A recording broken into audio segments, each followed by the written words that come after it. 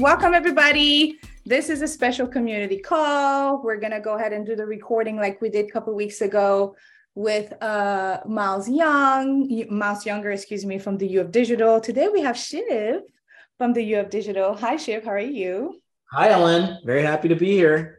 So before we get into the interview, when we have a community call, we like to do a 2 wins and a challenge. And so does anybody in the community wants to share the 2 wins and their challenge? And then we'll have Shiv share his as well. Who wants to share theirs?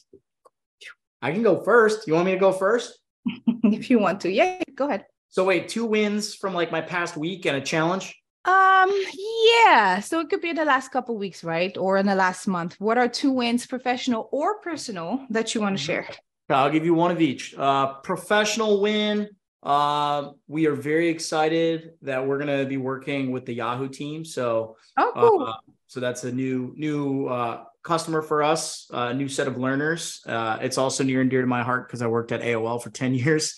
So I know a lot of people there. I have a lot of old friends, and finally, we have an opportunity to work together. So that's my professional win. Personal win. I think I really nailed my wife's birthday. I think I did a really good job this time. What did you do? No, it was a little bit more like intangibles this time. In the past, it's like, oh, buy a nice present, and that's good. But this time it was a little bit more like, I wrote her something nice, and that was good. Oh, that's nice. Yeah. And I think that was a huge personal win. And then challenge, we have, I'll go back to professional. We have a customer who we've been working with for a long time. I won't name them. They have some new leadership that has come on board. Oh, boy. Okay. And the new leadership obviously wants to make their imprint. They want to have stand. They don't really understand the purpose of our partnership with the company. And that's becoming a bit challenging. So having to wrangle that is fun times. I always work for ad agencies for the most part, and then some brands recently. And one of the main reasons why we would lose a big contract, let's say a 2-3 year contract in the agency, is because new management took over. It almost never fails. Some cases is like poor performance, right? They were not happy with performance for some reason. But most of the time, every time we'd be like, oh, here's the new CMO and the new media VP. And we're like, shit, it's about to pop up. We're going to give them about 3 months, and then something's going to happen. And then we're not going to have these clients anymore. Yep. That sounds about right. Yeah, hopefully hopefully it's just a challenge of getting to know them and trust and nothing too drastic. Yeah, we'll figure it out. It's fine. Yeah. Well, thank you for sharing your 2 wins and a challenge. I'll go ahead. My 2 wins is that I'm surviving being 8 months pregnant and working, which is really great. And I've locked in being 6 hours productive in a day. Whoa. Very impressive. Yeah. So I refuse to work anything above 8 hours. 6 hours. And what I did this week is take a couple days to take like a 20-minute nap. Y'all have heard me talk about naps. You have to take 20 minutes naps once in a day, like once in a while in the middle of your day, because it's worth it. It's worth it. Let me tell you, it's worth it. See, I love naps, Ellen, but my problem with the 20-minute nap is I just can't execute it. I don't have enough discipline to lay down and then 20 minutes later, especially if I actually am able to fall asleep, to then just pop right back up and do your thing. I know it works. I read about it, and my friends do it. And I've even done it sometimes where it's oh yeah, that actually worked great. And I feel great. But the act of getting up at minute 20 is too much for me to overcome, So, it takes time, right? And now I feel like my body's used to 20-30 minutes naps. So it'll just wake up. So I think it was on Tuesday, I had a doctor's appointment. I came home, I was like, I'm exhausted. I can't even log in right now. So I went to take a nap, and I think I took a 35-minute nap. But I woke up about 2-3 minutes before my alarm went off. Oh, wow. That's amazing. Don't y'all hate that though in the morning when you're your alarm is at 6:15, but you wake up at 6:06 or at 6:05? That's some BS. I needed an extra 10 minutes, but anyway. All right. So my second win is that I've been having some pretty cool calls with some people in the community. And then we're going to launch another program in April where, the Reach and Frequency program is where we teach people that just want to pivot into programmatic advertising, but don't know where to start. And so there's an investment for them to join. And so we're launching another program. And I already have like 3 people that have emailed me about interest. I'm like, wow, I didn't even start promoting. I'm pretty excited about that. And then the challenge has been, I'm going to say revenue growth. Q1 has been slow, not because of layoff, guys, but it's just been one of those things where it's like, oh, some people are traveling. Some people is like, sign a contract before you start traveling. It's one of those things. So that's been a challenge, but it's a good learning curves, I would say, like how to prepare for Q2 and how to prepare for Q1 2024. So I took a lot of notes of what to do and not to do. Yeah. So it's a win. It's like a challenging win. Yeah. I mean, that's the thing, right? Every time you call out a challenge, in the back of your mind, you know that if you can get past that challenge and learn from it, it's a win, So turning challenges into wins, I think is crucial. Exactly. Well, let's hop into the interview. As always, guys, if you have a question, you can drop it in the comments or you can DM me privately and I can ask that question if you rather do that. But Shiv, let's have a quick introduction, who you are, how you got where you got, and maybe a goal for the year. Ooh, that's good. Okay, a little background on me. So I've been in digital advertising, ad tech my whole career. I was at ad.com to start my career, which was one of the OG kind of performance ad networks. I like to say we were doing programmatic before programmatic was a word. And then, that was part of AOL. So I was really at AOL for about 10 years in operations and sales leadership. I was at Criteo for a couple of years, leading East sales in the US. And then 5 years ago, I decided to start this company. So my company is called U of Digital. Started it, I realized I love teaching. I love training. I wanted to do that full time. 2, I wanted to give back more. I wasn't getting that through my corporate jobs very much. And so, one thing that we do at U of Digital is we always give back to education related causes in the form of donations. And then last but not least, probably most important, like I saw a real market need in digital advertising for upskilling and knowledge. I think it's a really complicated space. It moves fast, especially now. There's all these like new areas of the ecosystem that are emerging and colliding into each other. So, TV, audio, MarTech, cloud, there's all these new disciplines that people like struggle to understand and have to understand in order to do their jobs effectively. And their companies have to understand them in order to properly, grow and reach their goals. And so, our job is to grease those wheels of the industry by up-leveling everybody, by upskilling folks and organizations on the landscape, on the technologies, on the industry in general. Yeah. And did you tell us how you started in programmatic? Like I just, I went to a job fair. I was, a college kid. I went to a job fair. I was like, I want to work in tech, and I was fortunate enough summer after junior year, I had an internship at Google. So I got some exposure and I was like, okay, well, I really want to work in tech. I didn't really care about working in ad tech. I just wanted to work in tech, but I went to a job fair and there were advertising.com was there. And, I didn't have a great GPA, honestly. And they were like, well, we'll interview you. And apparently I did well in the interview. So I got, it's like most people fell backwards into ad tech. They didn't like seek it out. So yeah, that's an interesting story. And y'all, I don't know if I've ever shared that here, but 3.5 years ago, when I realized like in 2019, early 2019, I was working for this agency and it was very toxic. And I told my husband by the end of the year, 2019, I'm only going to freelance contract for myself. And so somebody told me about We Are Rosie, and one of the We Are Rosie person told me like, if you're hesitant to doing this full time, you can talk to a few people. And I was put in contact with Shiv. And I got on a call with Shiv. It was March. I just came back. I just found the notes. Let me pull them up. It was March 2019. And Shiv was one of the first people I talked to. And I asked him like, for real, like, I'm thinking about doing this. And one of my main reasons is because March 5th to 2019. And I don't want to do only activation. I want to train people. I really like training people. And Shiv told me straight up how he did. He was like one of the first people to give a visual of what could be in our industry. And he did it first and he's doing it great. And he's paving the path for other people like myself. So thank you so much, Shiv. Thank you. Thanks for saying that. It means a lot. I mean, I always love talking to you.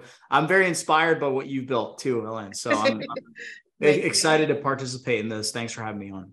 he's going to give us access to the free version of the newsletter, I think. So I'll add that on in the show description. And for my people on the community call, I'll share that sometime next week in Slack. But strongly recommend his newsletter. And that's why he's here to talk about the latest and greatest in CTV and OTT world, right? I love his newsletter because he gives not only like a quick recap of like, this is what you missed, this is what you should know, but he also breaks it down because let's be honest, we all speak English and we all have so many years in writing and reading, but sometimes some articles just don't make no damn sense. So Shiv demystifies for us. And then he gives his professional opinion about like, hey, this is how you want to put this into perspective. And so let's start with like, all right, what are the 3 or 5 things we should know so far that have happened in 2023 when it comes to streaming, when it comes to maybe audience fragmentation in streaming? What would be like, oh, this is what's happening. This is what's happening. Yeah, it's a great question. So my mind first and foremost goes to measurement, CTV measurement. So obviously last year, and I think actually the year before that was a pretty pivotal year because Nielsen started kind of falling apart a little bit, right? Mm-hmm. So Nielsen had a lot of financial struggles. They split the company up. Yep. And then they basically got, they lost their accreditation from the MRC because of, some issues they had for, counting audiences during the pandemic. And as they lost their accreditation, we just saw this huge gold rush into CTV measurement from, Video Amp and iSpot and, TV Squared, Data Plus Math, et cetera. So what we saw is like, okay, well, Nielsen, which has forever dominated television measurement, and the assumption was always that they would dominate online television measurement, digital television measurement. All of a sudden, that wasn't the case anymore, right? And there was already, iSpot has been around for a while, Video Amp's been around for a while, so like these things have been brewing, but they really had their moment, right? Of just like, okay, well, Nielsen's falling apart, let's rush in. And so what we saw during, I think, last year's upfronts, and what we're going to see in this year's upfronts, is that a lot of companies, kind of led by, I'd say NBC has been a big leader here. But they're saying, listen, we're not going to just use Nielsen anymore to do audience guarantees in the upfronts. We're going to use alternative currencies, right? So, we're going to work with iSpot, and iSpot's going to be our measurement provider of record to be able to say, yes, we hit your demographic guarantees or we did not. And that's huge. That is huge for the industry. That shakes things up. That shakes basically, it shakes up how we transact these ads because, the way a lot of OTT CTV is transacted on, it's not just, hey, you pay a CPM, it's you buy it based on guarantees, just like television. And if the measurement of that guarantee has changed fundamentally, like the methodology of it, the data behind it, the efficacy of it, et cetera, then that changes the industry tremendously, right? So we're still in midst of that. I know OpenAP right now is working on kind of like standardization of currencies, but that's one big topic in the OTT CTV space. Okay. Number one. Another one, I guess I'd say, is kind of this rush from the OEMs into CTV and OTT. And so into what? So when I say the word OEMs, right, I mean basically like the big TV manufacturers. Right. Okay. So, in the past, Samsung, LG, Vizio, primarily, right? Like they haven't been major players, but they're really coming on strong right now. Okay. And, if I think about walled gardens, right? So I think about walled gardens as it pertains to digital, my mind goes to Google, Facebook, Amazon, and the walled gardens are super powerful, right? They control over 65% of all ad spend, all digital ad spend. And why are they powerful, right? So they established themselves, 10, 15, 20 years ago because they were really, really powerful publishers, right? So they were the biggest publishers in the space. They had the most traffic, the most audiences, the most data, and then they built ad tech on top of it. And they had kind of, a moat, like just a built-in moat to their business. And that's how they built this big walled garden, right? So now if I think about, in the year 2023, what are the new frontiers in digital? Obviously, CTV is leading the pack in terms of like, okay, we know this is going to be huge. Obviously, it's going to be huge. Who is positioned like Google or Facebook or Amazon from 10, 15, 20 years ago for this new kind of future realm of CTV? Well, it's kind of these device companies, right? Because they have a very interesting flywheel, right? Like their flywheel is their content creators, right? So Samsung has a very popular AVOD app called Samsung TV Plus. Roku has a very popular app called the Roku channel, right? And then also with their carriage agreements with the apps, they actually get access to, 30% of the inventory from the apps that are on their devices. So they own some of the inventory. They obviously have tremendous data, ACR data, automated content recognition data. They're the biggest kind of owners of that data. And that's very powerful in CTV, especially because cookies are not a thing in CTV. Yeah. And to me, like they have an opportunity to be, maybe not as big as Facebook, Google, or Amazon, but that's kind of how I'm thinking about them big picture, if they can execute properly. Obviously, a lot of ifs there. But it's interesting to see them rush into the space over the last few years. Hi, did you know that at Ellen Parker Consulting, we now offer an accelerator program where we attract, recruit, and train future marketers? And their training include a 6 weeks program where they cover programmatic landscape, important industry trends, the differences between targeting placement and targeting mix, and their best practices, including optimization and reporting hacks.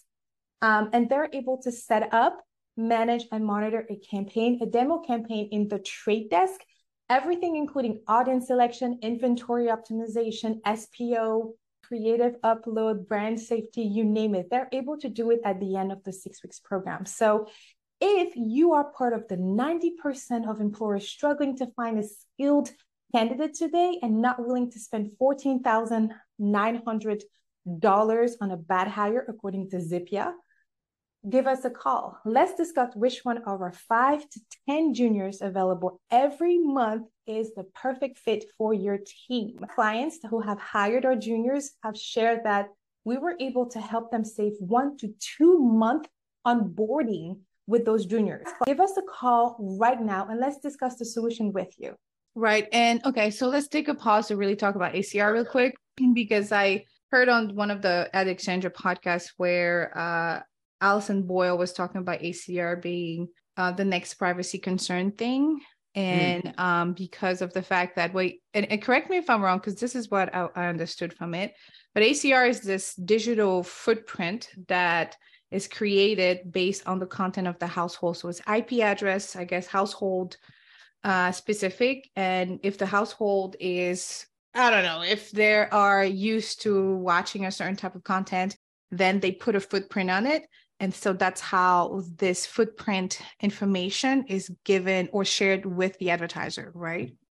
Yes. So let me add a little bit of nuance to that. Yes. So the way ACR data, it stands for automated content recognition. And basically what it does is it's technology that takes little snippets from whatever's on the TV, like what's on the glass. So like every few milliseconds, it'll capture a screenshot of what's on the glass, and it'll also maybe use a microphone to capture audio of what's being played, right? Okay. Then it bumps up that information against a known database of content and ads. And it can say, oh, okay, well, this TV watched Olympics at night, watched NBA basketball on Wednesday, watched Hulu, Modern Family 5 times this week, saw 10 McDonald's ads, right? So it's basically like, how we do behavioral tracking and targeting on the web using cookies. ACR data is kind of like doing that for a television. Okay, cool. So is a privacy concern from the fact that consumers don't understand what's happening in the back end on their TV screen, or is it just like the fact that it's just advertising and they don't want to let us be great? Which one is it? I think I have an idea. Which one is it?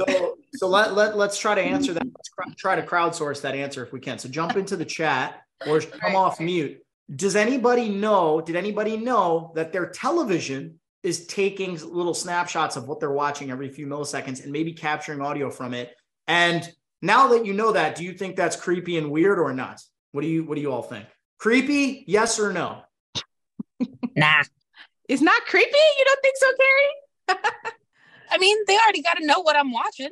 Okay, well, kind of. Yeah. Carrie's a no. Carlos is a yes. Rose is a yes. I'm a yes. I think that's pretty creepy. So that's the privacy concern, right? And we're ads people, right? They need to pay me, Carlos said. Yeah, they need to pay you, right? Exactly. So like, here's the thing. I bought a new LG TV maybe like 6 months ago, and I set it up. And one of the first things that it prompted me for when I was setting it up was like, hey, we're going to collect some data for advertising purposes. That's the ACR data capture prompt, right? And when I consented to it, I kind of knew what was going on.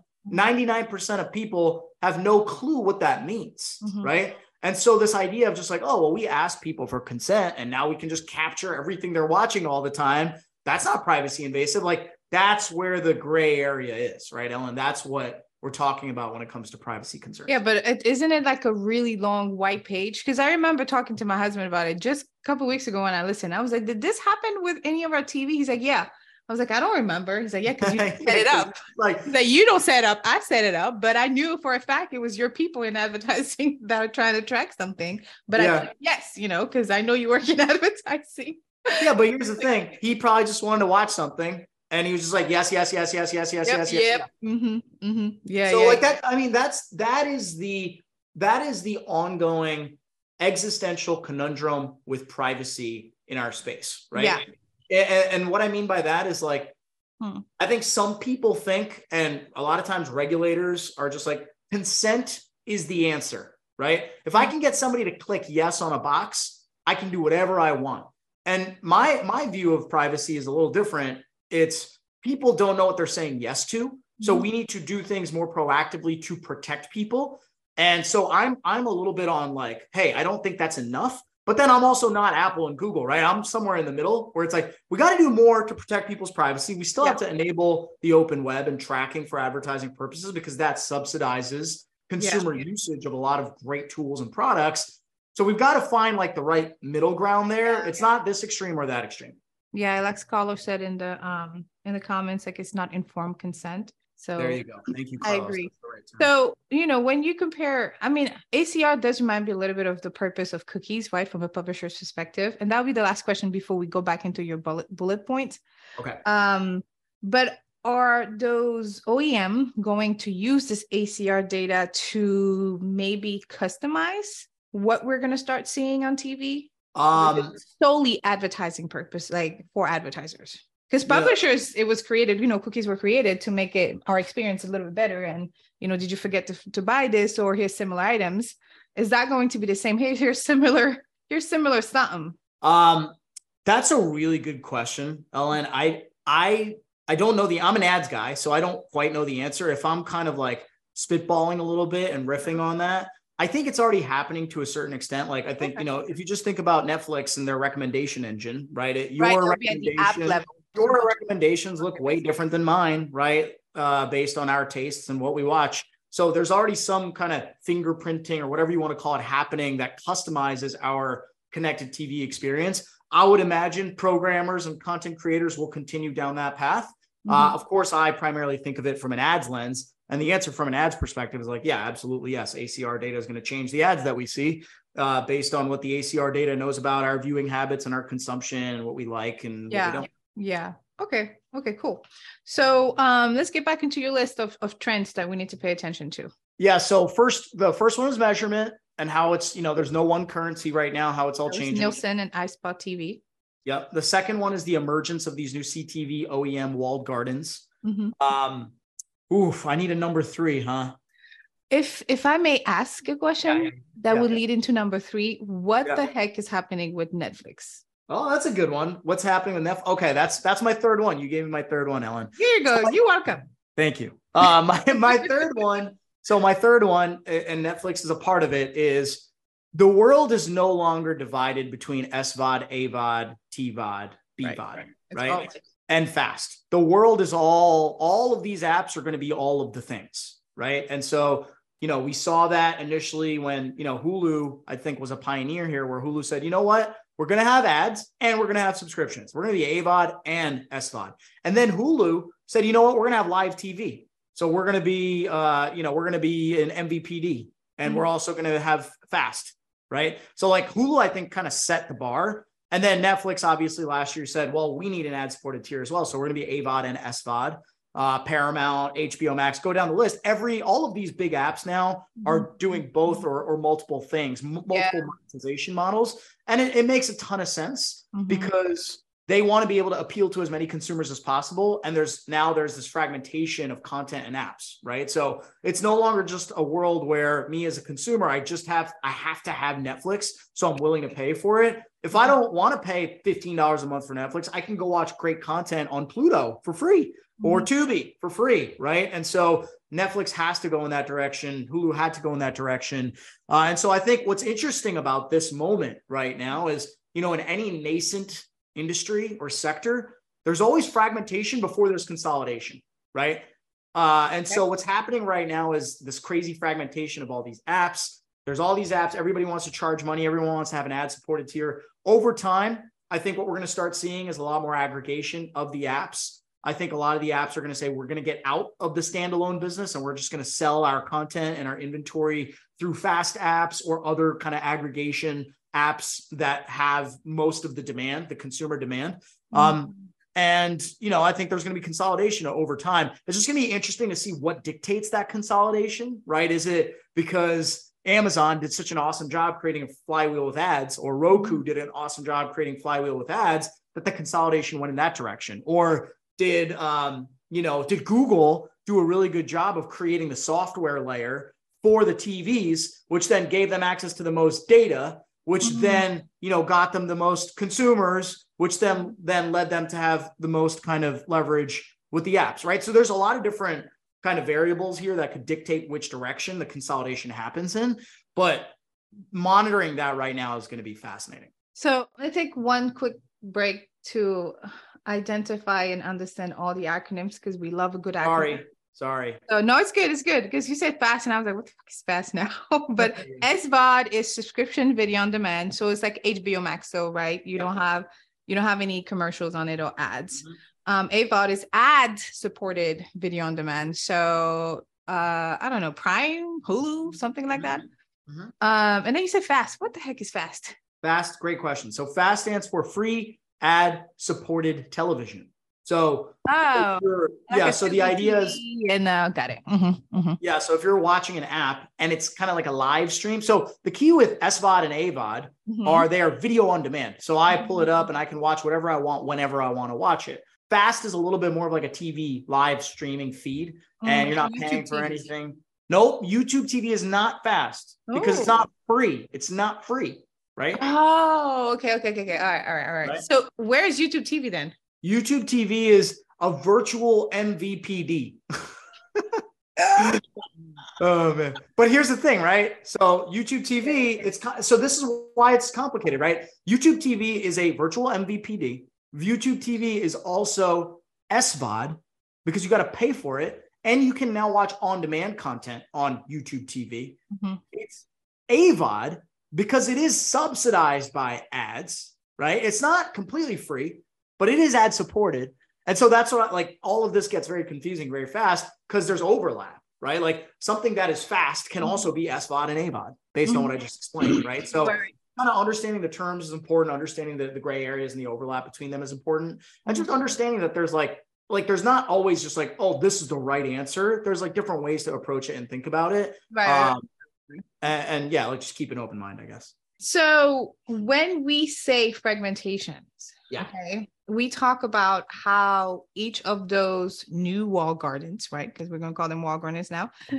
We talk about how they measure audience performance and give that data back to the advertiser. And the advertiser in this case is literally us managing that campaign if it's not a direct. Let's say if we're buying it via DSP. This fragmentation of CTV reminds me of the fragmentation of third-party cookies way back when big data was hot and sexy. I don't know if you remember, because each data providers would package their audience in a way that would not communicate. And so you had to buy this segment and then buy this segment, but it was the same damn thing, but it was two different providers.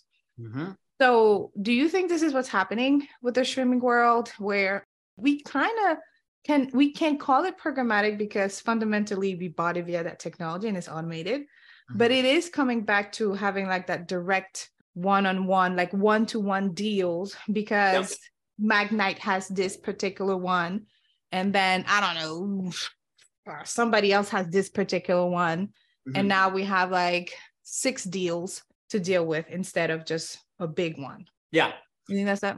I think that's right. I agree with that general premise. So the way I would describe it is, let's do another poll of the audience. So everyone jump into the chat, come off mute. I want to hear from you. How many apps on your smart TV do you regularly use? How many do you regularly use? I think about this one. Start with you, Ellen. How many? So Netflix, Prime, and then Disney Plus. So definitely the hot ones, and then HBO Max, because this is The Last of Us was on air and Game of Thrones. That's pretty much it. And then all the other apps is for my daughter. Okay. Five. Yes. Let's say five. 4 to 5. What about the rest of the group, Carlos? But I have like 12 or 20 on the Roku app that are just there. Yeah, they just sit there. Yeah. Yeah. What about everyone else? Carlos, Carrie, Rose, Anoop, Manuela. How many apps do you regularly use on your CTV device? Probably about 4. 4. Okay. Mine are Netflix, Disney Plus, YouTube TV, the NBA app, because I watch a lot of NBA games. Oh yeah, Prime has the NBA app for Jade. I just use one. I just use Netflix, and I don't have a TV. I use everything on my computer. But you're also in Latin America, right? You're in Argentina. So is it more popular, but from a consumer perspective in your region, to have one or two? No, I guess like people use probably like a few like TV channels are getting very popular because they're there, and then there's like Netflix, Disney Channel, ESPN probably, but I just prefer the computer or my cell phone than just rather than watching like TV. Power to you, girl. I love it.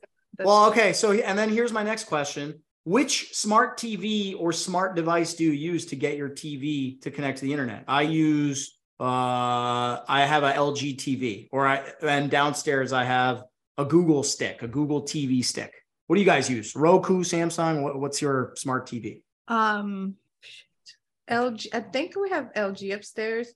Okay. Sony in the man cave, and then Samsung.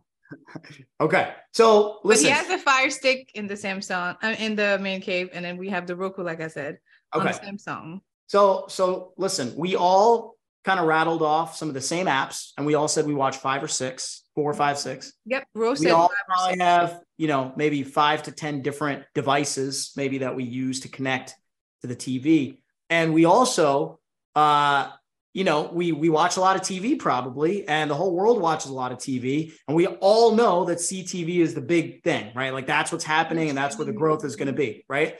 Now, if you're one of those big players, if you're Samsung, if you're Sony, if you're Hulu, if you're Disney Plus, right? You're sitting there thinking there's a gold rush, and I am one of the 10 players that has an opportunity to capitalize on this gold rush, right? If I'm going to win this game, I'm not going to share my stuff with anybody else. I'm not sharing my data. I'm not sharing my inventory. I'm not sharing my stuff with any of these other guys that are sitting in this little ring with me of potential winners of this massive gold rush, right? I want to have all the gold for myself. So right now we're in the situation where this is a very valuable environment, but there's only 10 players really that matter, and none of them want to play nice with each other, right? And over time, and this is kind of the early fragmentation conundrum. And because we have this conundrum, it makes life really hard for marketers, right? They can't run campaigns that are holistic across multiple apps or multiple devices where all the data talks nicely to each other. It's all in the same currency. You can target, you can frequency cap, like all of that stuff. None of that stuff works right now because of this early days fragmentation problem. Now, what's going to happen over time is more and more consumers are going to come on TV. They're going to download more apps. More apps are going to come up, right? And then all of a sudden, the biggest ones are going to lose value and power because there's so many other ones coming up. And that's already happened in Netflix, right? We already saw that happen in Netflix. And if you think about the web, right? Go back to the 1990s. There was a few publishers that really mattered in the 90s. It was Yahoo, maybe it was Ask Jeeves, Microsoft. That's about it. Those guys had all the leverage in the world to sell display ad inventory however they wanted to. It was early days gold rush fragmentation. But over time, the web had gazillions of publishers. Along comes ad tech, along comes DSPs and SSPs, and they commoditize all of it, right? So now, as a buyer, like no one publisher on display inventory matters all that much because there's gazillions of them, right? So we're early day CTV right now. As it grows, as people come on TV more and watch more apps, as supply grows, those top apps, some of them will stay strong and say, we're not sharing anything. Maybe that's Netflix and Disney and three others. But then the rest of them are going to say, hey, listen, we're ready to play ball. Let's go sell our inventory and our data through a DSP and an SSP, right? So that's where we are headed. It's just going to be interesting to see what pushes certain companies in what direction over time, you know? I know you had a question. Did he answer the question? Because I think Anoop's question was, what is it all about the second screen and how would it impact CTV? That's a great question. So the second screen, I would assume, is mobile, right? Or you're watching, you're co-viewing, right? So you're watching TV and then you're holding your phone. I do this all the time. I'm watching NBA basketball and I'm also tweeting all day.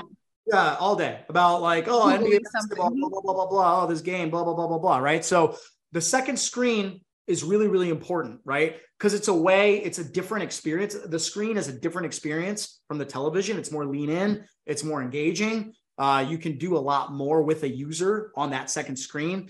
I think the key is how can you make the connection between those two screens and then use them with each other to drive that user to view more, to engage more, to make that experience better for them. And then ultimately that drives up value, right? For publishers, for the device manufacturers, for advertisers at the end of the day. Yeah. And also I think that's why your QR codes have become a thing now in some of the commercials. I mean, some of the commercial TV ads, whichever it is. Good question. Thank you for asking, Anoop. Because I told him, I don't know if I understand. And then you explained it. I was like, oh, that's where the second screen is. Okay, got it. You have a question? I think, came off mute. Yeah. Yeah, guys. Hi. Sorry. I did have a question because I read this image that someone posted today on LinkedIn, which I thought it was very representative of CTV inventory, that it was in percentage, the percentage of users worldwide that have connected TV and that use Roku devices, it was 4%. And the majority of the inventory for CTV comes from Roku. So who's watching these ads? What are those inventory coming from? Yeah, so Manuel, this might be a regional difference, right? But Roku in the US at least is the largest device. It has the most penetration in terms of connected TV devices. I want to say, I don't know the numbers actually. I want to say it's somewhere between 30 to 40% of all smart TVs in the United States use a Roku device. I'm not 100% sure on that number, but they are the number one. I know that. And they're not running away with it. They have competition. I think Fire TV is also very popular in the United States. I think that's number 2. I want to say Samsung maybe is number 3. But Roku is very popular here in the United States. And that's why they control a lot of inventory, at least in the US, right? So the reason they control the inventory is because they have their own apps, right? Like Roku Channel, very popular app. But they also get 30% of the ad inventory from all the apps that are on Roku devices. That's huge, right? So if you're Pluto and you're like, hey, I want my app to be on Roku, Roku says, that sounds great. We'll take your app and 30% of your ad inventory as well. So that's their business model. Now in Argentina, I'm not sure, Roku probably has much less penetration. And so they're probably more so acting like an ad tech middleman in that market where they're buying the inventory through other providers as an SSP or as just a middleman.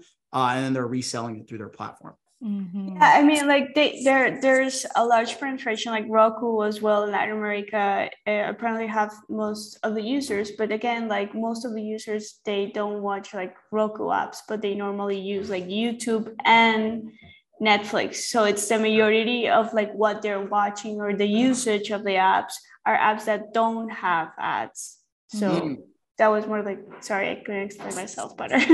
No, that makes sense. Yeah, so if there's no ads, then obviously there's no ads, right? But if they're watching, let's say YouTube, well, then YouTube probably controls almost 100% of those ads, right? So YouTube didn't negotiate with Roku, right? Roku was YouTube, you can have all the ads. We have no leverage in this discussion. YouTube is probably keeping 100% of their ads, even on Roku devices. And that means YouTube has a ton of power, but Roku is probably, getting 30% from a lot of the other ad-supported ads or ad-supported apps that are on the Roku devices. And then Roku is also probably buying aggressively through the SSPs, right? So like they may not have proprietary access to monetize, let's say YouTube's ads 100%.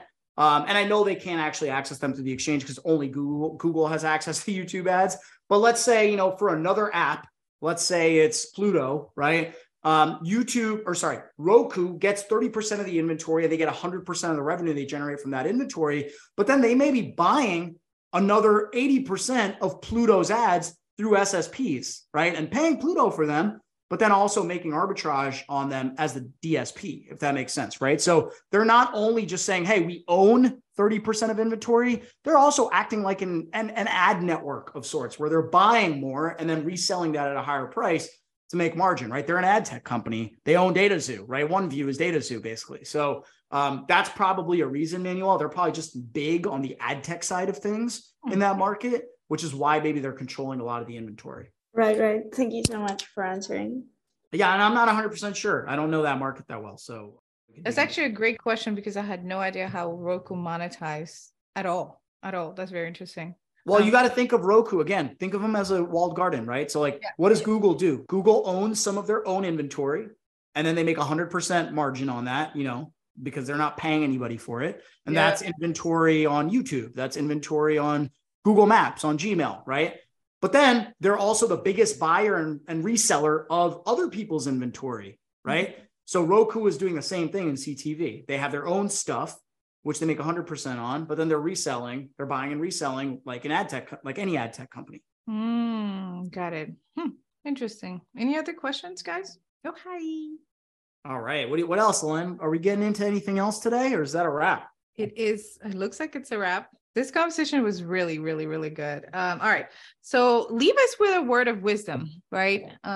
Whatever you want to share, whatever's on your heart, leave us with a word of wisdom. Okay. Here's my word of wisdom. I think we're all going through tough time right now, probably to a certain extent. It's a tough time.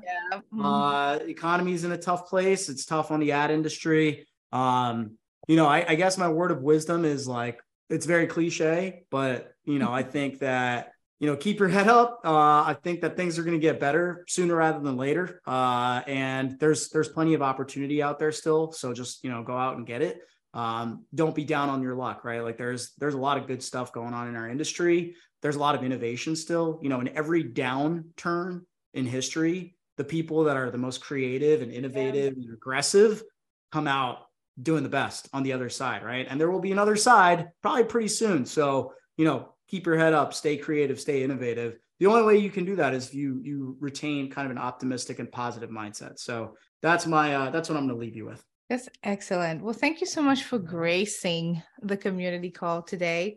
Shiv's information will be in, the show description on YouTube.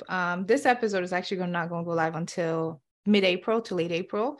And Shiv and Miles are going to come back one more time together, like a double threat in 3 weeks or 2 weeks. Okay. So definitely keep in touch in Slack to track that. But Shiv has a newsletter. I'll share this information. Trust me, it is absolutely worth it. And they also, You Have Digital has a course. So a lot of y'all have been asking about streaming, identity, privacy. He has a few modules on his website. So I'll share some information about that. Strongly recommend to check out his course. Okay. So thank you again for coming on the community call. This was amazing. Thank you for having me. This was a lot of fun. It was great talking to everybody. Thanks, Ellen.